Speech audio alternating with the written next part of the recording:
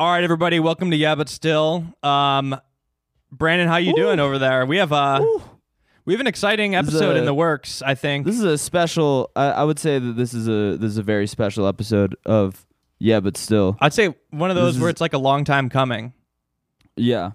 I mean, well, this is for the guest. The guest does not know that though. Right. It's a long time coming for us, a patron saint Yes. of this podcast. Maybe I'd say definitely a touchstone of influence. I would say so. I mean, I would say that the show that he was on is a patron saint of the podcast, but also the new movie he's in is amazing, and I don't want that to get lost. Absolutely not. But to get to the point, joining us very the soon, Kid Detective and the OC, Adam Brody. Adam Brody is joining us very soon, along with writer-director of the movie, Evan Morgan.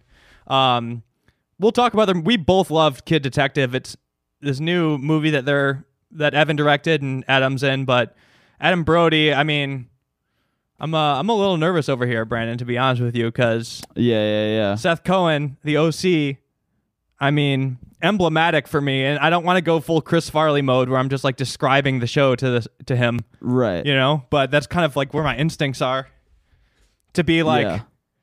Do you remember when you had the band come and play on the show, and you got to meet Modest Mouse, and I mean, the music on that show, there was like a full episode that's basically just an infomercial for Rooney. Yeah, Rooney's really present in that show.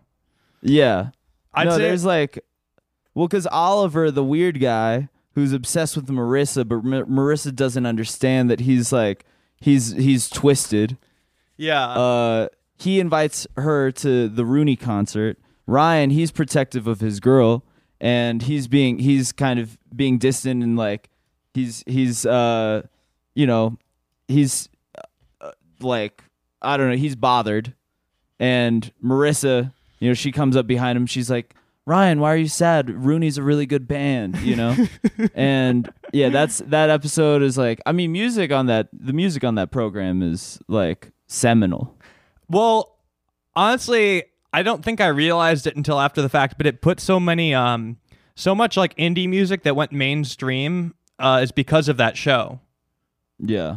Which I didn't, when it came out, I was in high school, I think, and or middle school, I can't remember, but I was listening to that music, and then I didn't realize when it became those bands became massive, it was because of the OC, Death Cab for Cutie. Right. They became huge. Sure. It just went into the mainstream of culture, Right. And also just music that was already big, but cool. They had a lot of cool music moments. Oh no, on that program. Yeah. They weren't Death Cab was a big band, but this was all of a sudden it was on MTV. Yeah, last night. Adam Brody and Evan, they're on the books, and so I revisited the OC last night, and it's the episode with the Paris Hilton cameo. Oh where there's my God, yes. It's a very kind of meta episode where it's Summer is obsessed with some show called The Valley, whatever, meets Colin Hanks, who meets the guy who's playing who's the Adam Brody of the fake OC on this program, and it's right after the movie Orange County just came out. Oh yeah. So there's a lot. This was a big time for Southern California. Yes. Yeah. So this is right after the Colin Hanks Jack Black film Orange County just came out, and it's Colin Hanks playing Adam Brody, basically on a fake OC show, and they whatever. It's it's a funny enough episode, but there's this Paris Hilton cameo that's super they shoehorn in this Thomas Pynchon reference. Yeah. Where it's supposed to be it's Paris Hilton shows up, and it's oh, you think she's stupid, but she's actually smart. And she bumps into Seth Cohen at the club. Yeah. And he's like, oh, hey, how are you? And she's like, oh, I'm tired. I've been staying up all night working on my thesis. It's about magical realism in American literature. Are you familiar with the works of Thomas Pynchon? Hi. How's it going? I'm so exhausted. Yeah? Yeah, I've been up all night working on my thesis. Magical realism in American literature. Are you familiar with the works of Thomas Pynchon? I've only read The Crying of Lot 49. Gravity's Rainbow is his masterpiece. Don't tell anyone I'm in grad school. Doesn't he get her number on that episode too? Yes. Yeah. Like Seth Cohen Yeah. gets her number. It was I forgot about that one because it's like so referential and very meta.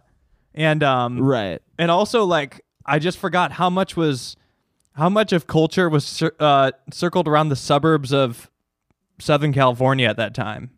I mean, Right. not to mention, I mean, I'd say like the Dark Triad. At least one point in the triangle is Hollister as a brand. Remember how hot Hollister yeah, was? Hollister was like big on, and it had Cali on the thing. Live feed Yeah, of was it Newport Right. Beach that they had? I think so. Yeah, a lot was happening in, sounds right. in Orange County. You know, Hollister was huge. Everybody around the country was dressing like in Hollister clothes, which was supposed to I mean, be the like, OC is like it's a show that I watched much later because of like what it represented to me in culture at the time, where I was like, oh, that's what popular kids watch. I thought so too. So Dude, like I was like, I fuck only the noticed OC. I only noticed the effects of it because like yeah, there were like a couple popular girls that like became indie overnight in my school and like tried to be Yeah. emo and would like all of a sudden try to come sit at our lunch table, and it would be very like we were very suspicious, you know. right. Where like some girl like that was the thing that would happen in high school. Like a popular kid would just like get clothes, apparently, like get a band Right. t-shirt and like skinny jeans and like show up to school, and it's just like, oh, I'm emo now. I'm Yeah. alt now. And then try to Yeah, get that's- in, and it was that's weird. 'cause We of were Seth all Cohen. very suspicious, but now I realize, like, oh, they probably had a crush on Seth Cohen, and were trying to come get Right. trying to find their own Seth Cohen in school and listen to Death Cab, Right. you know. Yeah. And then they finally, Yeah, I mean, then everybody's a dick to them probably at that real life lunch table because it's like, what the fuck are you doing here? right, these preps. Yeah, I mean, I did. Yeah, like it was like a show that I came to appreciate years later. oh, it's a great show. Yeah. Well, seasons 1 and 2 are a great show. Yeah, Seasons 1 and 2, seasons 3 and 4 can fucking suck my dick. But seasons 1 and 2, that's like those that was heat. those were the days for sure. Yeah. All-star cast, I'd say. Yeah. Great cameos, wild cameos. Yeah. And the music, most importantly, I'd say, you know, yeah. had a big impact. That's for sure. And you know, No, just for sure. But Seth Cohen, obviously, standout character, Yeah. easily, A know? a heartthrob. absolute heartthrob. But yeah, I don't know. I'm very like we've referenced this a lot on the podcast before, and I have a lot going in my mind. I'm very excited for this interview. I also liked Kid Detective a lot, so. Yeah, Kid Detective rocks. The shit in my head's like too. I don't know. Like I have like very big thoughts about the OC, and I need to not like go full nerd mode. You know what I'm saying? Yeah. Because I it know, is like it's just interesting. We were talking about there's like QAnon people. Some of the cast members have become QAnon. Yeah, I mean Anna's like from the Seth Summer Anna love triangle. Yeah, Has taken a sharp MAGA turn. Kevin Sorbo. And Kevin Sorbo, who I didn't realize like Kevin Sorbo is Ryan's shitty dad. Yeah. Yeah, Who's Chino. went Yeah. on to make like a series of weird Christian movies, and is also like, I mean, just the other day he had a very funny series of tweets during the storming of the Capitol. He was like, I sent him to you, Brandon. I think there was like 3 tweets where he yeah. was just basically like, the first one was when people were marching to the Capitol. He's like, it's happening, and then the next one was like, like basically just being like, soldiers, be careful. Be smart out there. Like, good luck. I wish you the best while you storm the Capitol. And then the third one was like a couple hours later after it all went south, and he's like, Antifa was clearly behind this. Like, that was all clearly Antifa. Right. There was no Trump supporters storming the Capitol. But yeah, I mean, like he did play a bad guy in the show technically, but I mean, talk about somebody who's made like a weird life plot twist. Yeah. I I maybe- mean, it's a reminder that you can never really like project your political values onto fake people from TV. Absolutely not. You can never just assume that like the person from the TV is shares your politics. Although that being said, perhaps he was the most accurate character in terms of like depicting Orange County. You know, Yeah, If and he was Orange County prescient. is that's a very red county. very red. You know, yeah, like that is. Yeah, I know. I mean, I always have a horrible time when I'm in Orange County. When do you have to go At there? the damn Irvine Improv. I've yeah, you've gone. Yeah. I've had to like I've gone to like perform at the damn Irvine Improv at the Irvine Spectrum Center. Oh, that sounds rough. Yeah, I mean it's like not. It was like, I mean that's a place where people go to just like, it's people that live in Orange County, and the people that go there are oftentimes people that are like, I want to go see comedy at a comedy club. Yeah. And then like I'm performing, and it's like that's not not what they're looking for whatsoever. That's not what you want to fucking see. If you live in Orange County and you go to the mall to see comedy, and just like you're like, oh, I gotta go to the mall to see comedy in general. Oh, it's in a mall? And then yeah, it's in a goddamn like an outdoor mall, but still. Are we talking like an outlet mall, or is it like? No, it's like in a damn like, it's the Irvine Spectrum Center. It's the fucking, it's like a nice mall, but like, yeah, that's not. I'm not Is it like the man for that venue. How close to a Red Robin is this comedy club? Like in terms of physical distance? Oh, I mean, it's definitely close to a Cheesecake Factory. for okay. sure. That indicates. So we're talking like. I mean, I would say Grove S. Yeah, I was gonna say I don't know how to make a reference that a worldwide audience would understand, but similar to the Grove in LA. So we're talking like a classy joint, you know? Right. There's an Apple store in there. They've got an Apple store, it's maybe. a classy mall. Yeah. Yeah. Apple store. I'm looking at the map right now. Okay. Okay. Nordstrom. Yeah. You got Rocky Mountain Chocolate Factory, so you know you're getting some chocolates in there. Yeah, for sure. Starbucks. I like how. Yeah, no, I just want to plug. I'm just plugging here this to mall. plug the Irvine Spectrum Center. Yeah, maybe we should. Yeah, there's a CPK. Yeah, you know there's a fucking goddamn California Pizza Kitchen in there. Eating up. Oh, and a fucking. There's a Dave and Buster's. Buster's. Oh, wow. Shit. Temporarily closed, shit. though. Yeah. Oh, right. It's right by the Umami Burger. Yes, of course. Yeah, the Irvine Improv, right by the Umami Burger. Anthropology. Well, that was the Press Juicery. Yeah, I mean, I've never had a show that was like better than kind of mediocre there. Yeah, I mean, well, you're set up for failure right here. If this is the place where you're going to be doing comedy. Yeah. Like, let's see. I still haven't actually seen where the Improv is. What's it called? The Irvine Improv? Irvine Improv. I just need to see what business is next to this. Yeah. Oh, it's right next to the AT&T store. We're right next to an AT&T store. Paul Martin's American Grill. I really love the idea of like an OC fan listening to this podcast for the first time. They've never listened to this podcast, and they saw that Adam Brody is on our podcast, and they're fucking like 10 minutes in, and it's just like, yeah, no, there's like a California Pizza Kitchen at this mall, dude. I mean, this is an accurate depiction of the podcast. So anyway, look, I needed the right info to know for sure that, like, you know, this comedy club you had to perform at. There's a fucking PF Chang's in this mall. Honestly, all this sounds nice.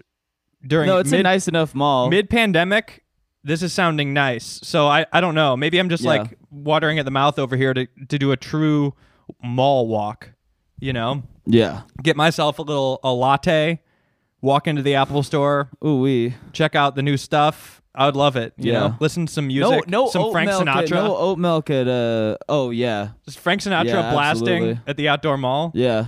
It's never not Christmas at the outdoor mall. That's true. And that's what Orange County's all about. But that's also, you guys, Kid Detective, a fucking great movie. But whatever, we'll plug that. This interview, whatever. we should Let's probably get to the. start the podcast, and then once we come back, we'll be interviewing Evan Morgan and Adam Brody from the movie Kid Detective, which we're both big fans of. So anyway, welcome to Yeah But Still.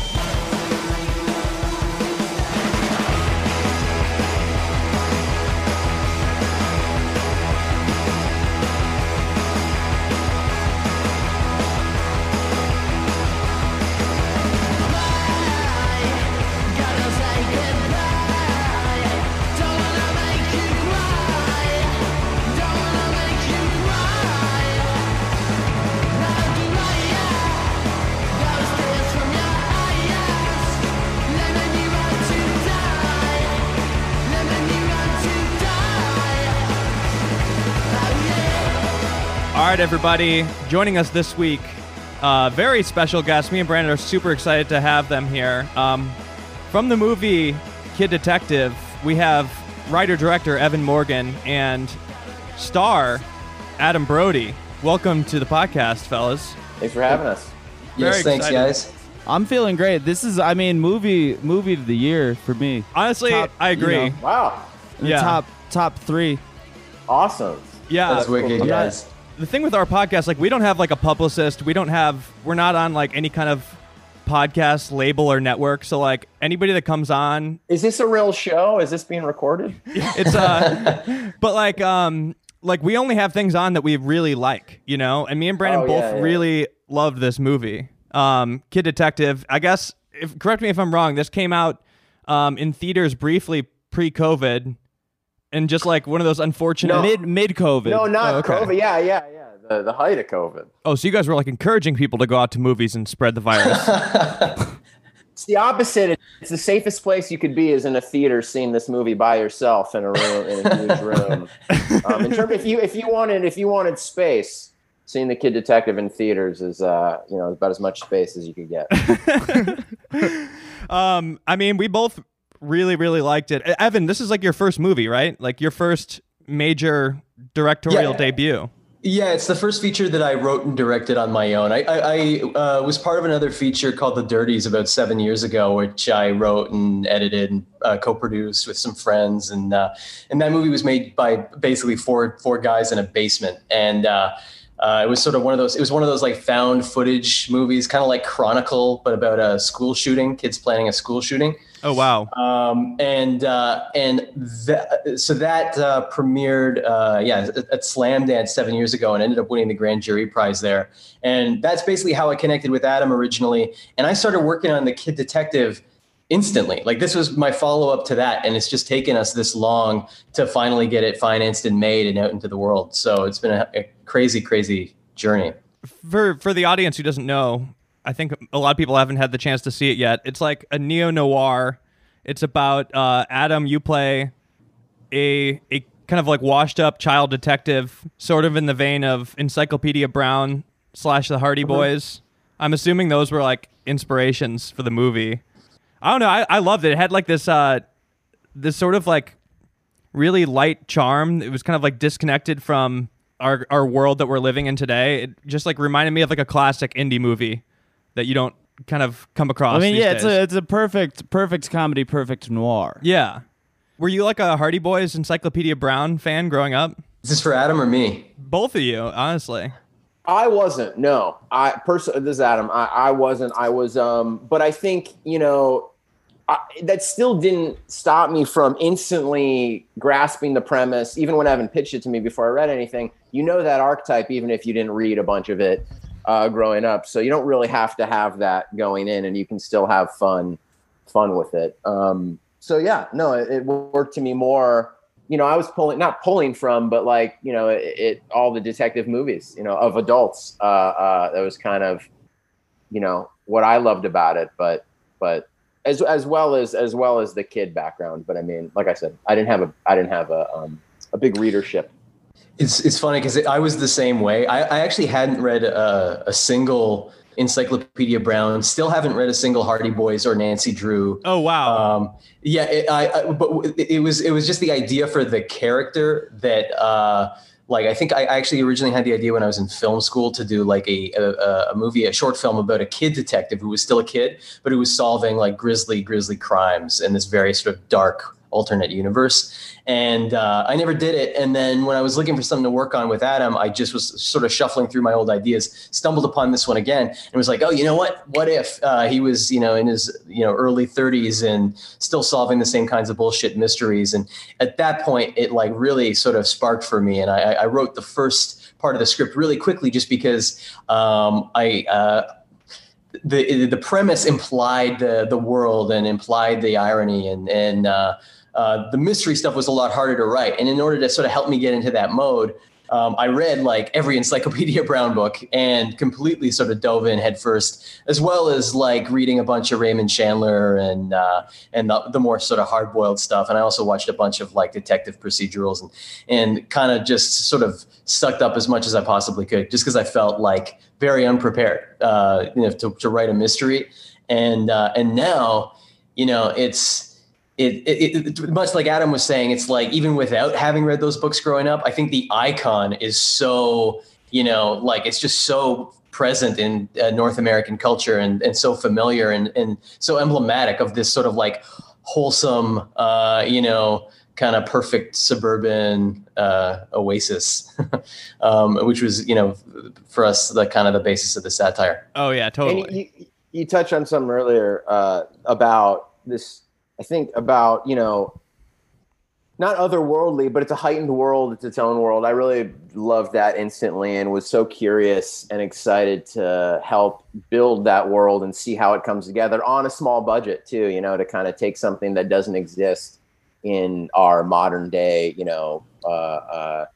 place and time. And not that it's sort of timeless. It's not that it's a period piece, but it just takes place somewhere else and in a fictitious land. And I just to build that and to build it on a low budget was really fun. No, absolutely. Brandon, you've been quiet over there. I'm gonna let you jump in. No, it's I'm hogging it. I'm hogging the mic over here. No, absolutely. No, I mean, you're here for the, you've got the serious, interview questions, your journalist mode. I'm trying to get to the bottom of all this over here. Which is, no, you're kind of, you're the fucking kid detective of this pod. That is true. Yeah, no, I mean, it is a really fucking great movie. And the whole reason why this podcast came together is because I was posting about it on Instagram. It was like, yep, perfect movie. Evan, you hit me up. And you said that there like hasn't really been, there hasn't really been any sort of like advertising for the movie. So you're kind of relying on stuff like this right now. Yeah, totally. Yeah. I mean, it's again, word of mouth. It's just such a strange time. Like, for a Canadian movie to have had a theatrical release that was as wide as ours is insane. Of course, the caveat is that like it was in the midst of a plague and like, not with literally a 4-day runway from when the trailer came out to the movie's release. So they released the trailer on a Monday and it was in like 1,000 screens on Friday. And when I say release the trailer, I mean put it on the internet. Right. What's funny is that you mentioned that in the movie, the beginning part's supposed to be this kind of utopia, and then as you flash forward to the present tense in the movie, it's supposed to be this dystopian landscape. But in watching it now, even the dystopia is substantially better than the world we're living in right now. You know what I'm saying? I mean, that's the funny thing about the times we're living in right now, and it's like that with a lot of shows. Just really mundane things kind of come off like a fantasy. I was sort of talking about that, like when I went back and watched some of the OC to prepare for this. I noticed that was really exaggerated in there for me too. I mean, at the time watching it, there was like drama and problems and stuff. But now, when I watched it now, it just seems like a real utopia with like, even the problems were minuscule and their lives are just perfect. It's an absolute fantasy watching it now during the pandemic, Yeah. I mean, I think it was always looking good. Yeah, it was pretty much. I mean, no, of course, no. They're like at no point watching the OC was I like, man, these these folks, they're down bad. Oh, Yeah. no. I mean, that pool house was looking right at all times, not just during the pandemic, but I mean, just like literally Right. Seth walking around, having friends, being at the beach, going to parties, like it just feels like a fantasy. Apropos of very little, except dystopia, the house, the OC house that's in the pilot that we then duplicated on a set, but that is a real house in the pilot, is burned down in the Woolsey fire. I Oh, believe. man. Oh, Jesus. Yeah. Dream is dead. Rest in peace. Yeah, That's yeah. very sad. Well, I mean, Well, someone should definitely make that show. The OC on fire. Yeah, that's a great premise for a revival. That's kind of fiction, reality imitating fiction, right? Because 2 episodes in, that house gets damn burned down. wow. Did it? No, it's another house. It's the Not it's the that model house, house. but Yeah. the model house. I literally, That and I'm model not. house. You guys, I guarantee you guys are more up to speed on the show than I am. I was going to say, Which I all of you, which all I three of do. you. I did want to save it for later, but I did want to say that I really admire your anti-reboot philosophy, because I do think that is very like refreshingly dignified. Because I think that I don't know. I don't know that I don't have an across the board anti-reboot philosophy personally. I just with this show don't have an interest and don't know how you would, I'm sure, listen, I mean, if there's money to be made, they'll figure out a way in, but I just think like, there's not a real organic, I don't know, maybe there is. Right. I've never spent the time thinking about it. If you thought hard enough bang your head against the wall enough, I'm sure you'd figure out a way in, but I think part of it, I guess, is that at its heart, it's a teen show. It's a high school show. Their parents were heavily involved. They had their own storylines, but at its heart, it's sort of like, and adults really enjoyed it, but at its heart, it's sort of by and for teens and 20-somethings. And so certainly in terms of my involvement, like there's nowhere for me to go except to be a parent and kind of check in every once in a while. Yeah, I mean, it's kind of wild. Like I didn't realize I was like watching an episode last night and realized that Marissa Cooper is like 34 in real life at the time. I forgot about that. Yeah, it's crazy. I mean, I'm it's crazy to be. I'm now older than every parent in the pilot except for Peter Gallagher. Right. That's crazy. Yeah, which is odd, but that's also television. They just cast the women so young. It's kind of gross. Right. Yeah. I mean, it's unfair, grossly unfair. No, right. No, they, it's an industry that really fetishizes youth, and it's, you get it. Fucking early 2000s Fox. But I mean, I guess it never really changed.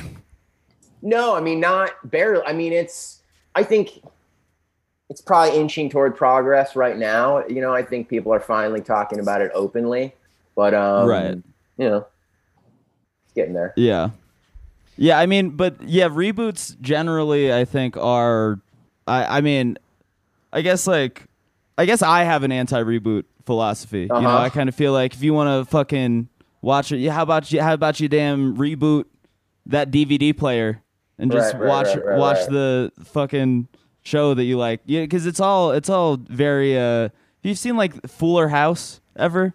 Yeah, it feels like nightmarish. There's something. I have a real bone to pick with Full House, which is like Fuller House. I should say. I just watched one episode, and it is nightmarish. But in fairness, probably like the original is too.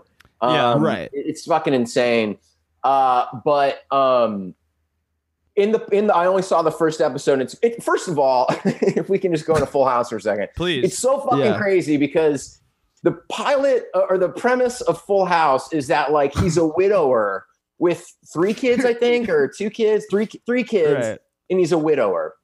His wife's killed tragically, very young, and they're all going to come together. Yeah, did they ever establish how his wife gets killed? I don't remember. Yeah. So the way they fucking do the reboot is the oldest girl has like 3 kids. And her husband dies young. These people are all dying. And so they all are gonna move in and help her raise the kids. Like they're the fucking Kennedys or something. Like just generational tragedy. Yeah, the Tanner tragedy. legacy. Yeah. Golly. So and then like sweep it under the rug. Like we're not even gonna lean into that. That's just like backstory. Everyone dies in this fucking family. But like tragically young. And everyone's raised without their parents. It's awful. But the other thing I thought was so cheap about it is there's a moment in it. It's just so it's cheap. It's lazy writing, and it's like where they're like they say something about the Olsen kids. Oh, like, yes. Where's whatever her name was? And they're like they went off to New York. She went off to New York to be in fashion, and they all beamed the camera lens. Like, ugh, this is so lame. Like, those fucking girls were like 6 months old when they Holy signed on shit, to dude. your show. Literal babies. Yes. They do not have to do, and now they're like self-made billionaires. They do not have to do your shitty reboot. Yeah. And they do not deserve your Right. scorn for not being part of this fucking shit show. Anyway. Yeah, shaming these twins that don't want to participate in a thing that they like were cast in without their consent as like fucking infants. It's wild. It is wild. I have gone on this same exact rant. I'm amazed that like, you guys so have both glad. watched the reboot enough to like be having these opinions at all. Just the first episode, but it's... I mean, again, like I do think like it's not like the reboot is you know, I don't bring it up in a way where I'm like reverent towards the original Full House.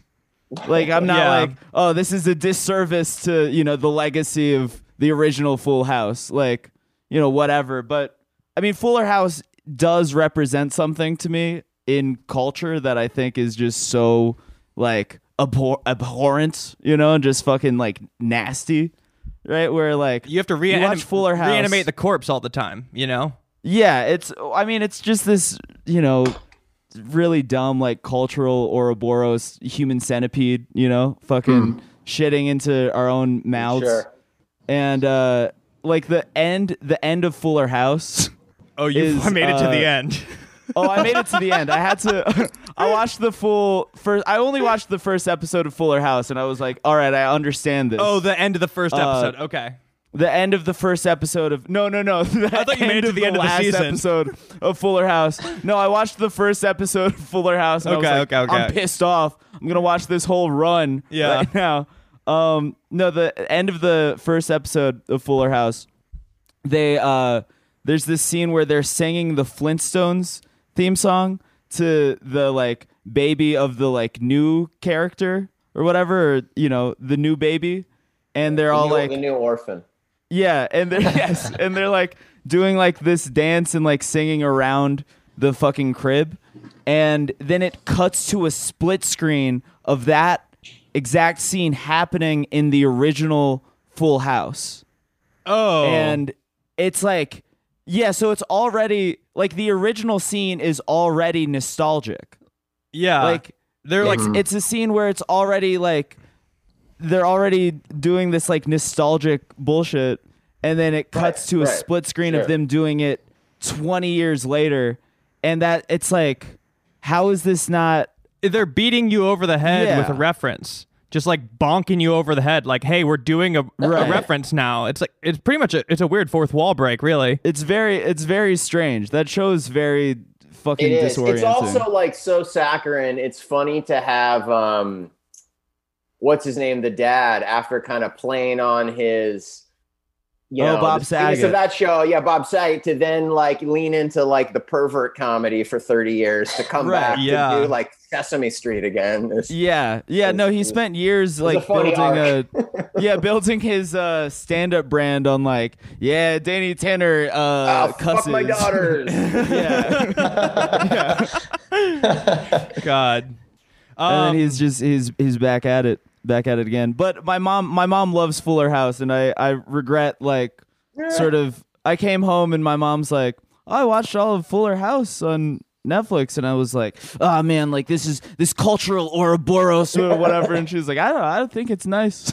And I was like, all right, well that's, there's definitely an audience for this, and so maybe I should calm down. In general, I actually have to say, funny enough, despite my aversion to like an OC one or whatever, they can do it. I just mean me, but like actually weirdly in general, I don't kind of mind. I think like there's something, it's so cheap, but I get like excited by, I don't know. It's just like, oh, it's something you liked and they're doing it again. And it just feels like, I don't know. It's like, and even certainly as an actor, when you hear like, oh, they're casting, you know, like there's something cheap and easy to, I don't know. I want to, there's like, you know, they remade Straw Dogs, like the Screen Gems cheap version. It's such a weird idea. And, you know, I'm sure they didn't make any money on it, but like, you know, 10 years ago now.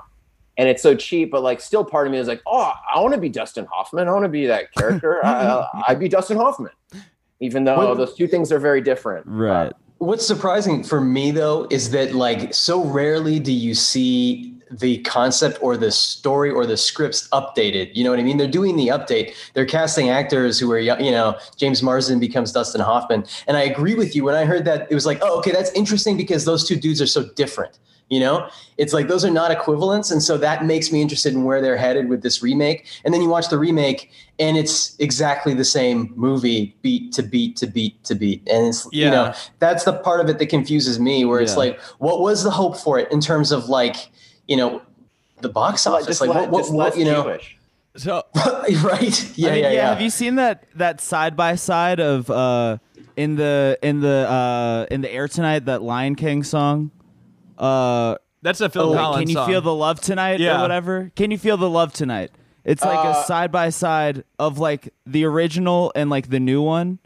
And like I didn't know there's a new one. There's a Lion King. They made in the new movie. Okay. All right. Yeah, the Lion King remake. Yeah. It's like the characters move so statically in the new one, but it's so like, much worse. It's just shot for shot. Right. And it is like I don't think they changed anything about like the new. I think it is literally just the same script, but like new actors, and it is like that kind of stuff makes me very cynical, I guess. We turned that on the other night because we just got Disney Plus so that we could look at the new Pixar, and we put the Lion King on, and you're right, it is shot for shot the same. Like the opening song where they have like a shot of the zebra and then a shot of like the meerkats or whatever. Like it's they've just rebuilt the entire movie, and it's still animated. It's not live action. So weird. Yeah. You know, to bring it full circle back to the OC and what we were talking about, with Full House, I was thinking that, you know, one reason the remake of it doesn't work is that the setting doesn't work. You know, you look where they live.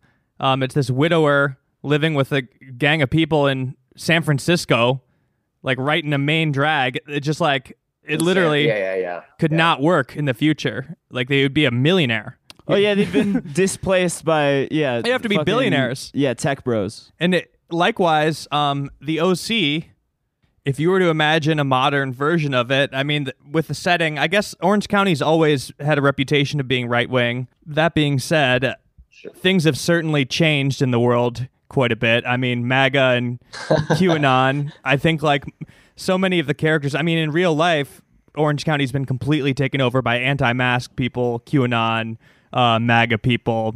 I mean, it's just an absolute hotbed, specifically this year.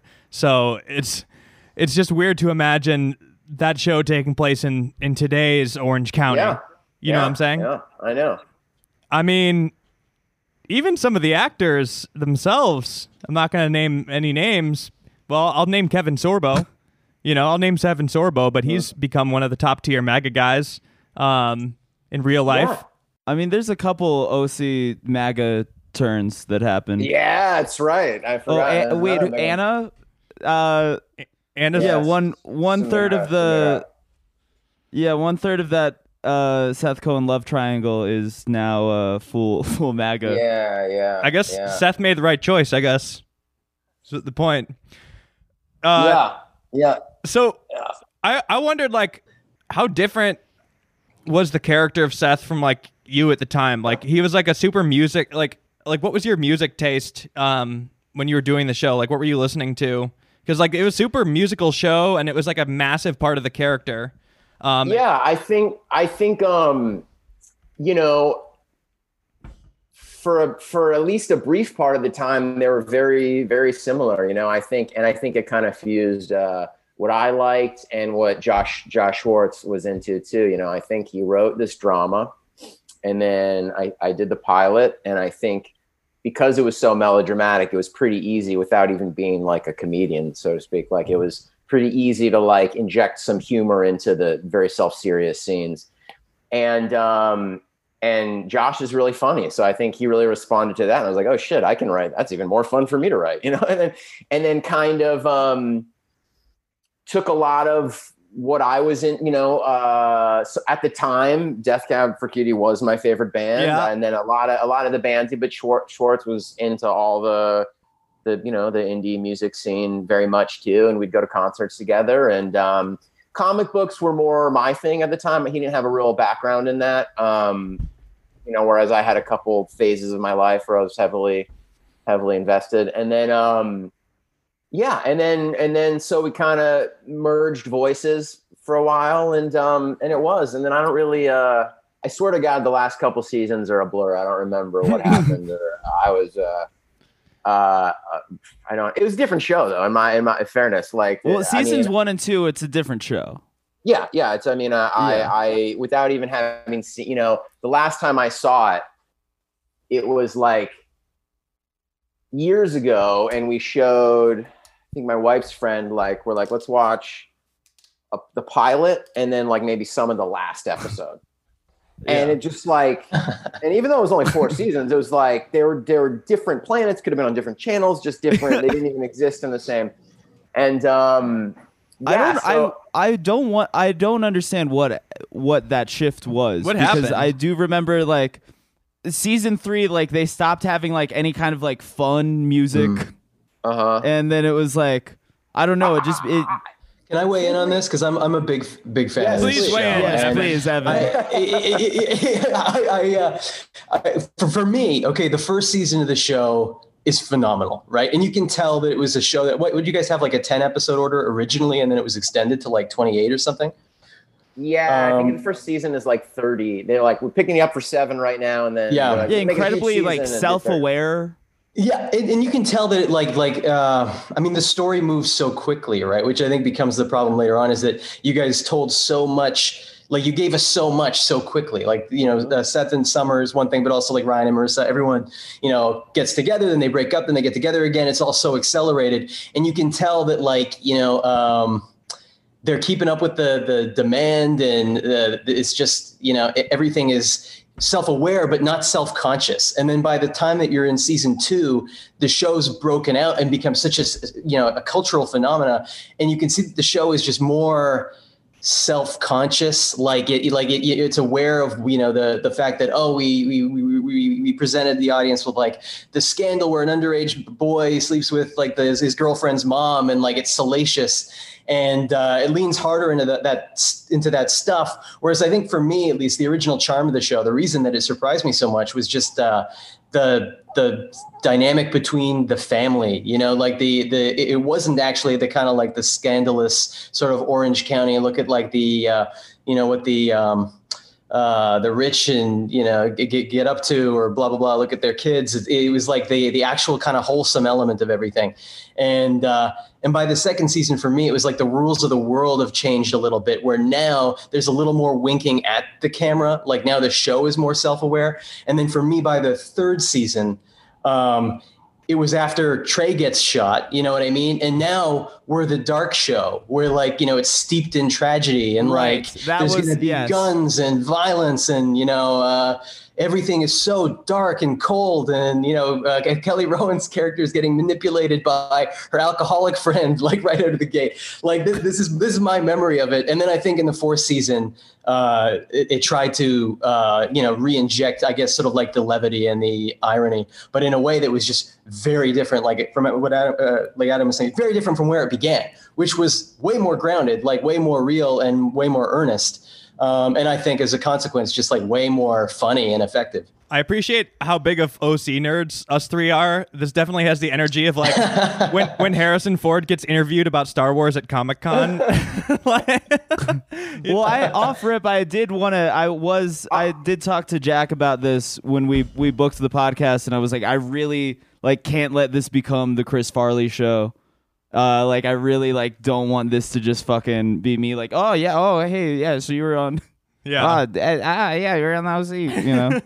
So I'm sorry. No, the two things I'll say about it real fast. One, I agree with Evan. I think that, and for what in today's world, the show's on for 4 years, but that's it was on for 12 seasons of a streaming show. So the first season alone is 3 seasons of fucking Stranger Things or something. So I think it's a real accomplishment.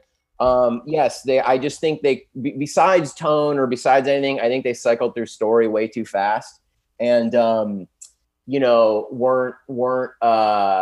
didn't let anything burn for a whole season. And so, with the Seth and Summer characters, it became a sitcom very fast, which in the moment I appreciated because I didn't like doing the melodrama. I'd prefer to just do light comedic stuff. But for a 1-hour show that's going to keep you invested 23 hours a year, we would break up at the beginning of every episode and then get back together by the end. Certainly of the last two seasons, as far as I remembered it. And that just doesn't have the same dramatic tension as keeping us apart for 2 seasons. You know what I mean? And wanting, right. and I think even, I remember Josh, there was a bad guy. What was his name? There's a bad guy early on that got Marissa into drugs, in episode 5, 6, 7, something like that. And Oliver.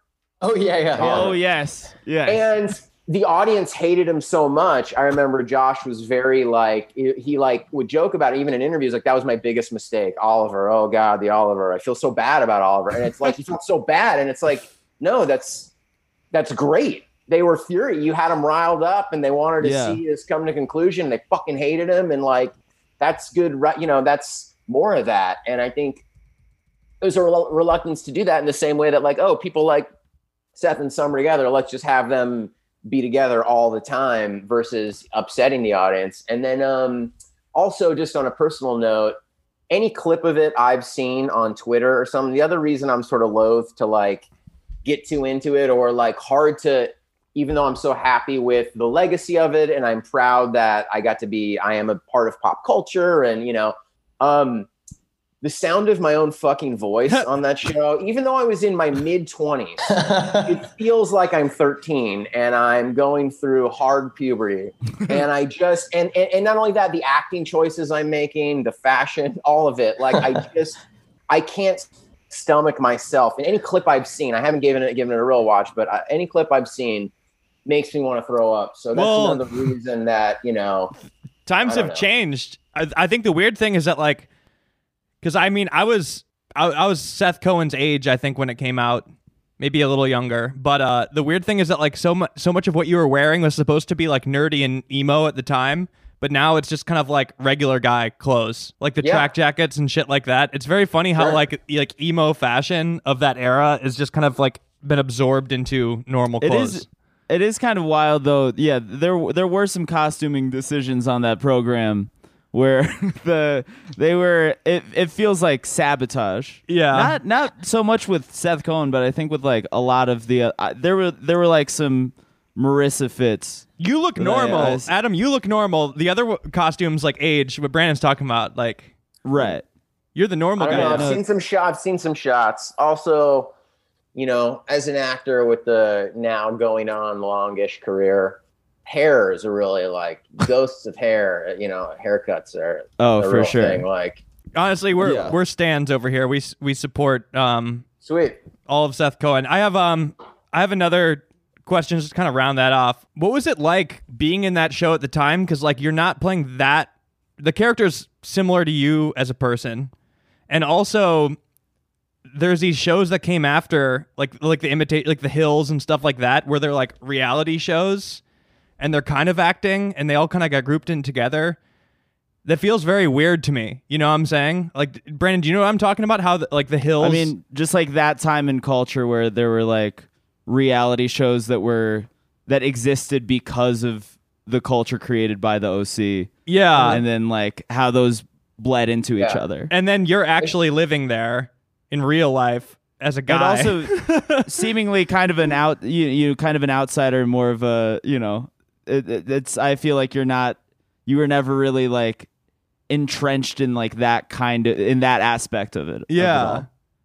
I don't know. I mean, two things I'll say. Like even in explaining to someone now who doesn't know me or my work, or I'm having a casual conversation, oh, you're an actor, what do you do? I'm like, well, I'll kind of just go to the OC. I'm like, if you've heard of anything, it's probably that. And I'd say a good third of the time they think I'm Brody Jenner from Laguna Beach. Oh, no. Oh God. And then they're like, oh yeah, I've heard of that. Yeah. And then, I don't know. The other thing I guess is that it seems like I'm from San Diego. I've lived in LA for 20 years.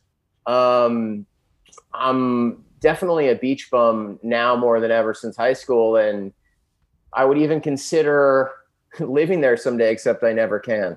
I feel like, so it's too embarrassing. Oh, right. So, Oh, you'd be stopped. It'd feel a little Constantly. on the nose. just too fucking funny. I mean, you seem like a super, like, I don't know, like you kind of have different taste than like a lot of the people that were like in that world. You've made like these very like discerning career decisions where, you know, I feel like you've tried to like kind of, you know, and you've successfully pivoted out of that. Yeah, I don't know, but you know, was that like weird being like around this like that you know that culture at all, like just sort of Well, the, I don't like, know. What do you mean by early cult? 2000s early 2000s like party culture of like, you know, like Misha Barton was very Paris like in the Hilton. tabloids Yeah. with like Paris Hilton blah, is in blah. that one episode, like You know, it was very, very insular actually at the time. I think like I hesitate to even scares me to think about like social media now and what it would have been like in terms of feeling like under a microscope. And but I was 23 when it started, so I wasn't, you know, it's still young, but I wasn't as impressionable as I could have been.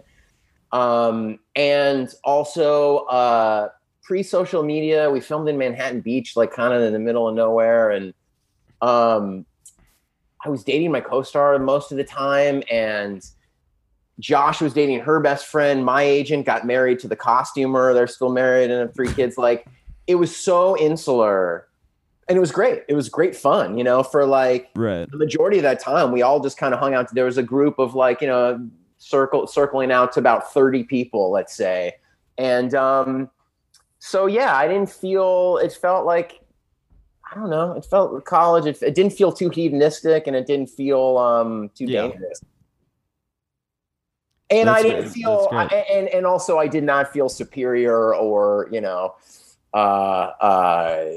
in any way, you know, having more of an indie sensibility or something, and I couldn't relate. Yeah. You know, I don't know. It was all very friendly. It was nice. Yeah. Yeah, I mean, I guess Damn. I see what Brandon you mean about like there was a path, there was an alternate path, very close that was possible of that time, you know, Right. where with like the Spencer Pratt era when they were on the cover of all the tabloids and stuff. Like Yeah, that was, I mean, listen, I could have, sure. I mean, look, that's true, but not that you would have. no, I mean, look, the deciding factor in me doing the show was Doug Liman directing the pilot, and I was a huge fan of all his previous work. And so I was coming at it from and also I was very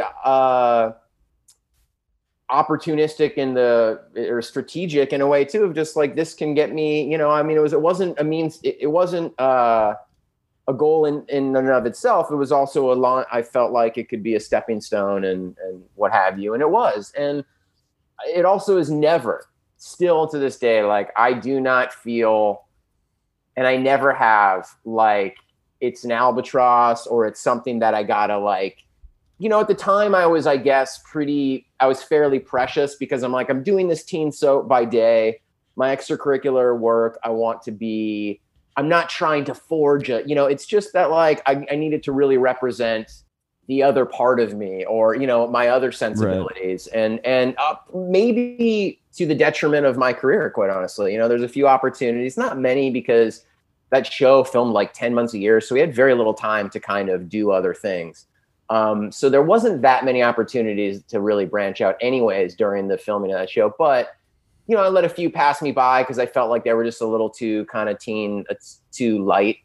And I don't know. I'd still end up in the same place whether I did them or not. But a while ago, I was thinking, oh, maybe I should have. But I mean, it's a great show that still holds up 100% to this day. One of the great shows of that era. I'd say that and Friday Night Lights, two of my favorites of the time. That still hold up hard, heavily. And to bring it back, I'd say because a lot of us still have that really positive nostalgia about that show, I think it made Adam a really good casting choice for Kid Detective. Yeah. An early promise and failure. Absolutely not. Absolutely not. Positive nostalgia. Recollection of youth. I don't feel that way, but I've noticed enough reviewers or interviews, like there is that question, and for what it's worth, I'm fine with it. And I think in any way that like a viewer might feel that way, it works for the character. It actually like lends it that. Well, yeah, never. I want to go on record and say I never felt that way because I've been on the Brody train for years now. No, thanks, Brandon. During that, I watch Jennifer's Body every Halloween. Sweet. Every Halloween. I'm watching, Wow. every Halloween season, not every Halloween proper. That's the whole day. And also Burning Love, I think always gets left out of the conversation. And Adam is very good on Burning Love, which has like a fucking wrecking crew of an ensemble. Yeah. Yeah, have you watched Burning Love, Jack? I've seen some of it, I think. It's fucking great show. Yeah. I mean, it's like Good. It's really good. Michael Cera, Adam, who's Paul Scheer, Rob Hubel, real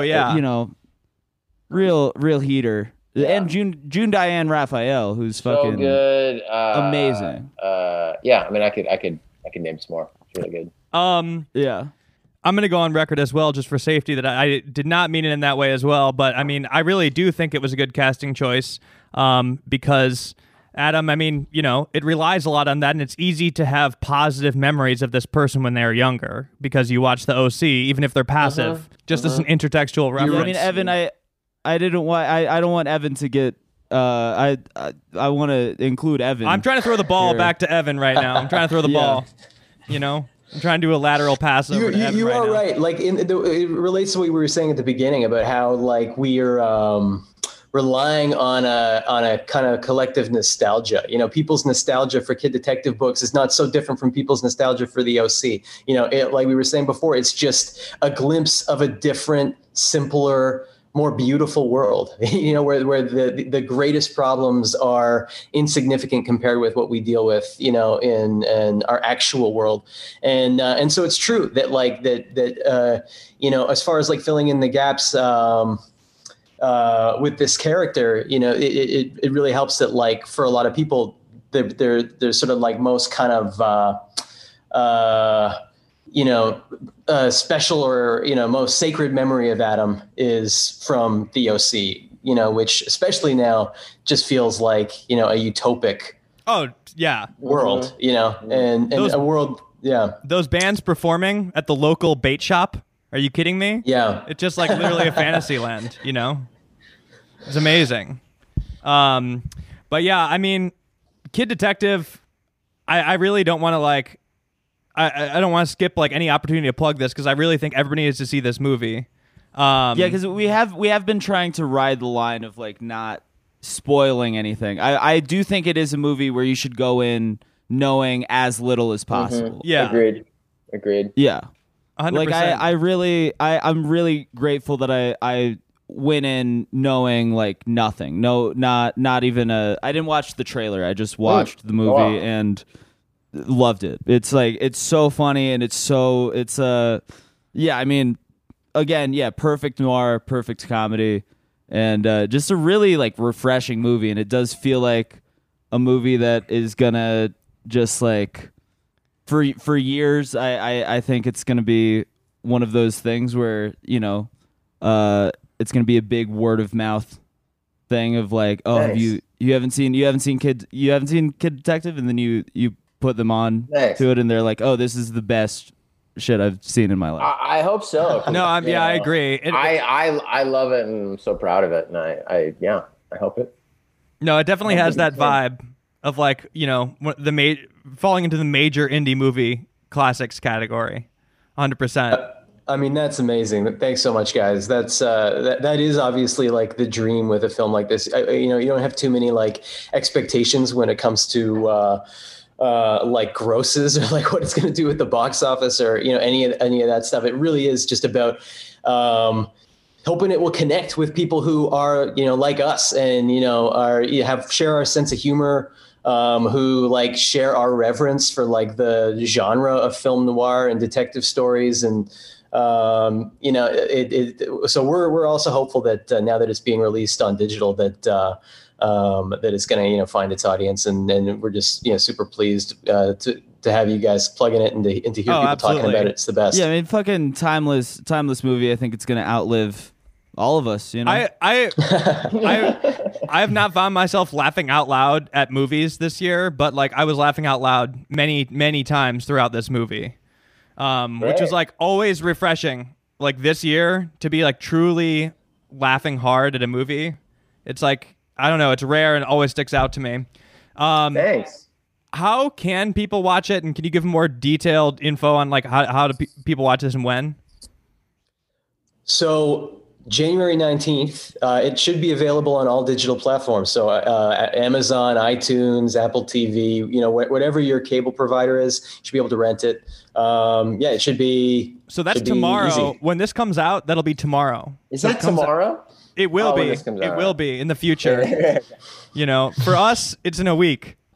For them, it's tomorrow. So tomorrow night, I'd say, go watch Kid Detective. Folks. Fire it up. You can be watching it in 24 hours. Absolutely.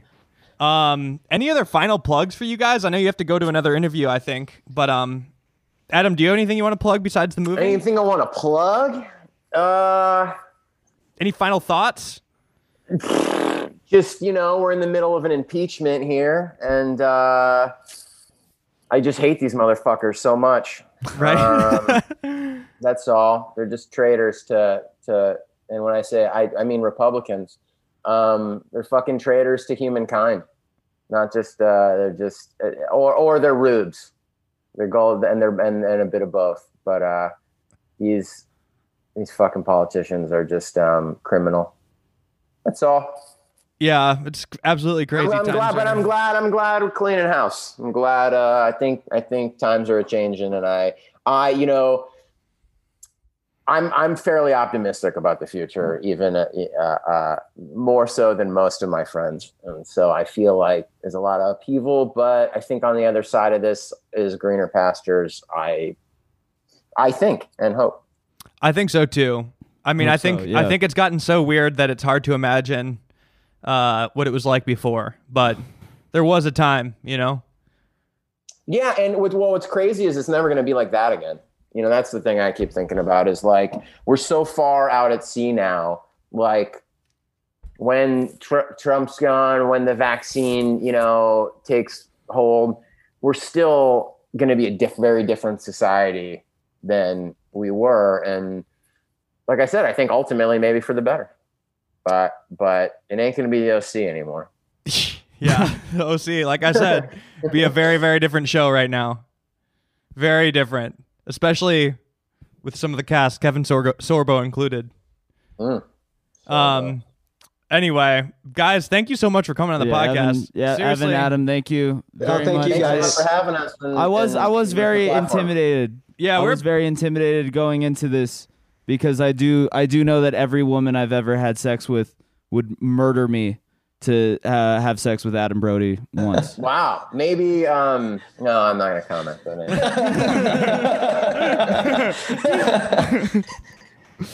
All right, thanks, guys. Thanks for coming. Awesome, thanks so much.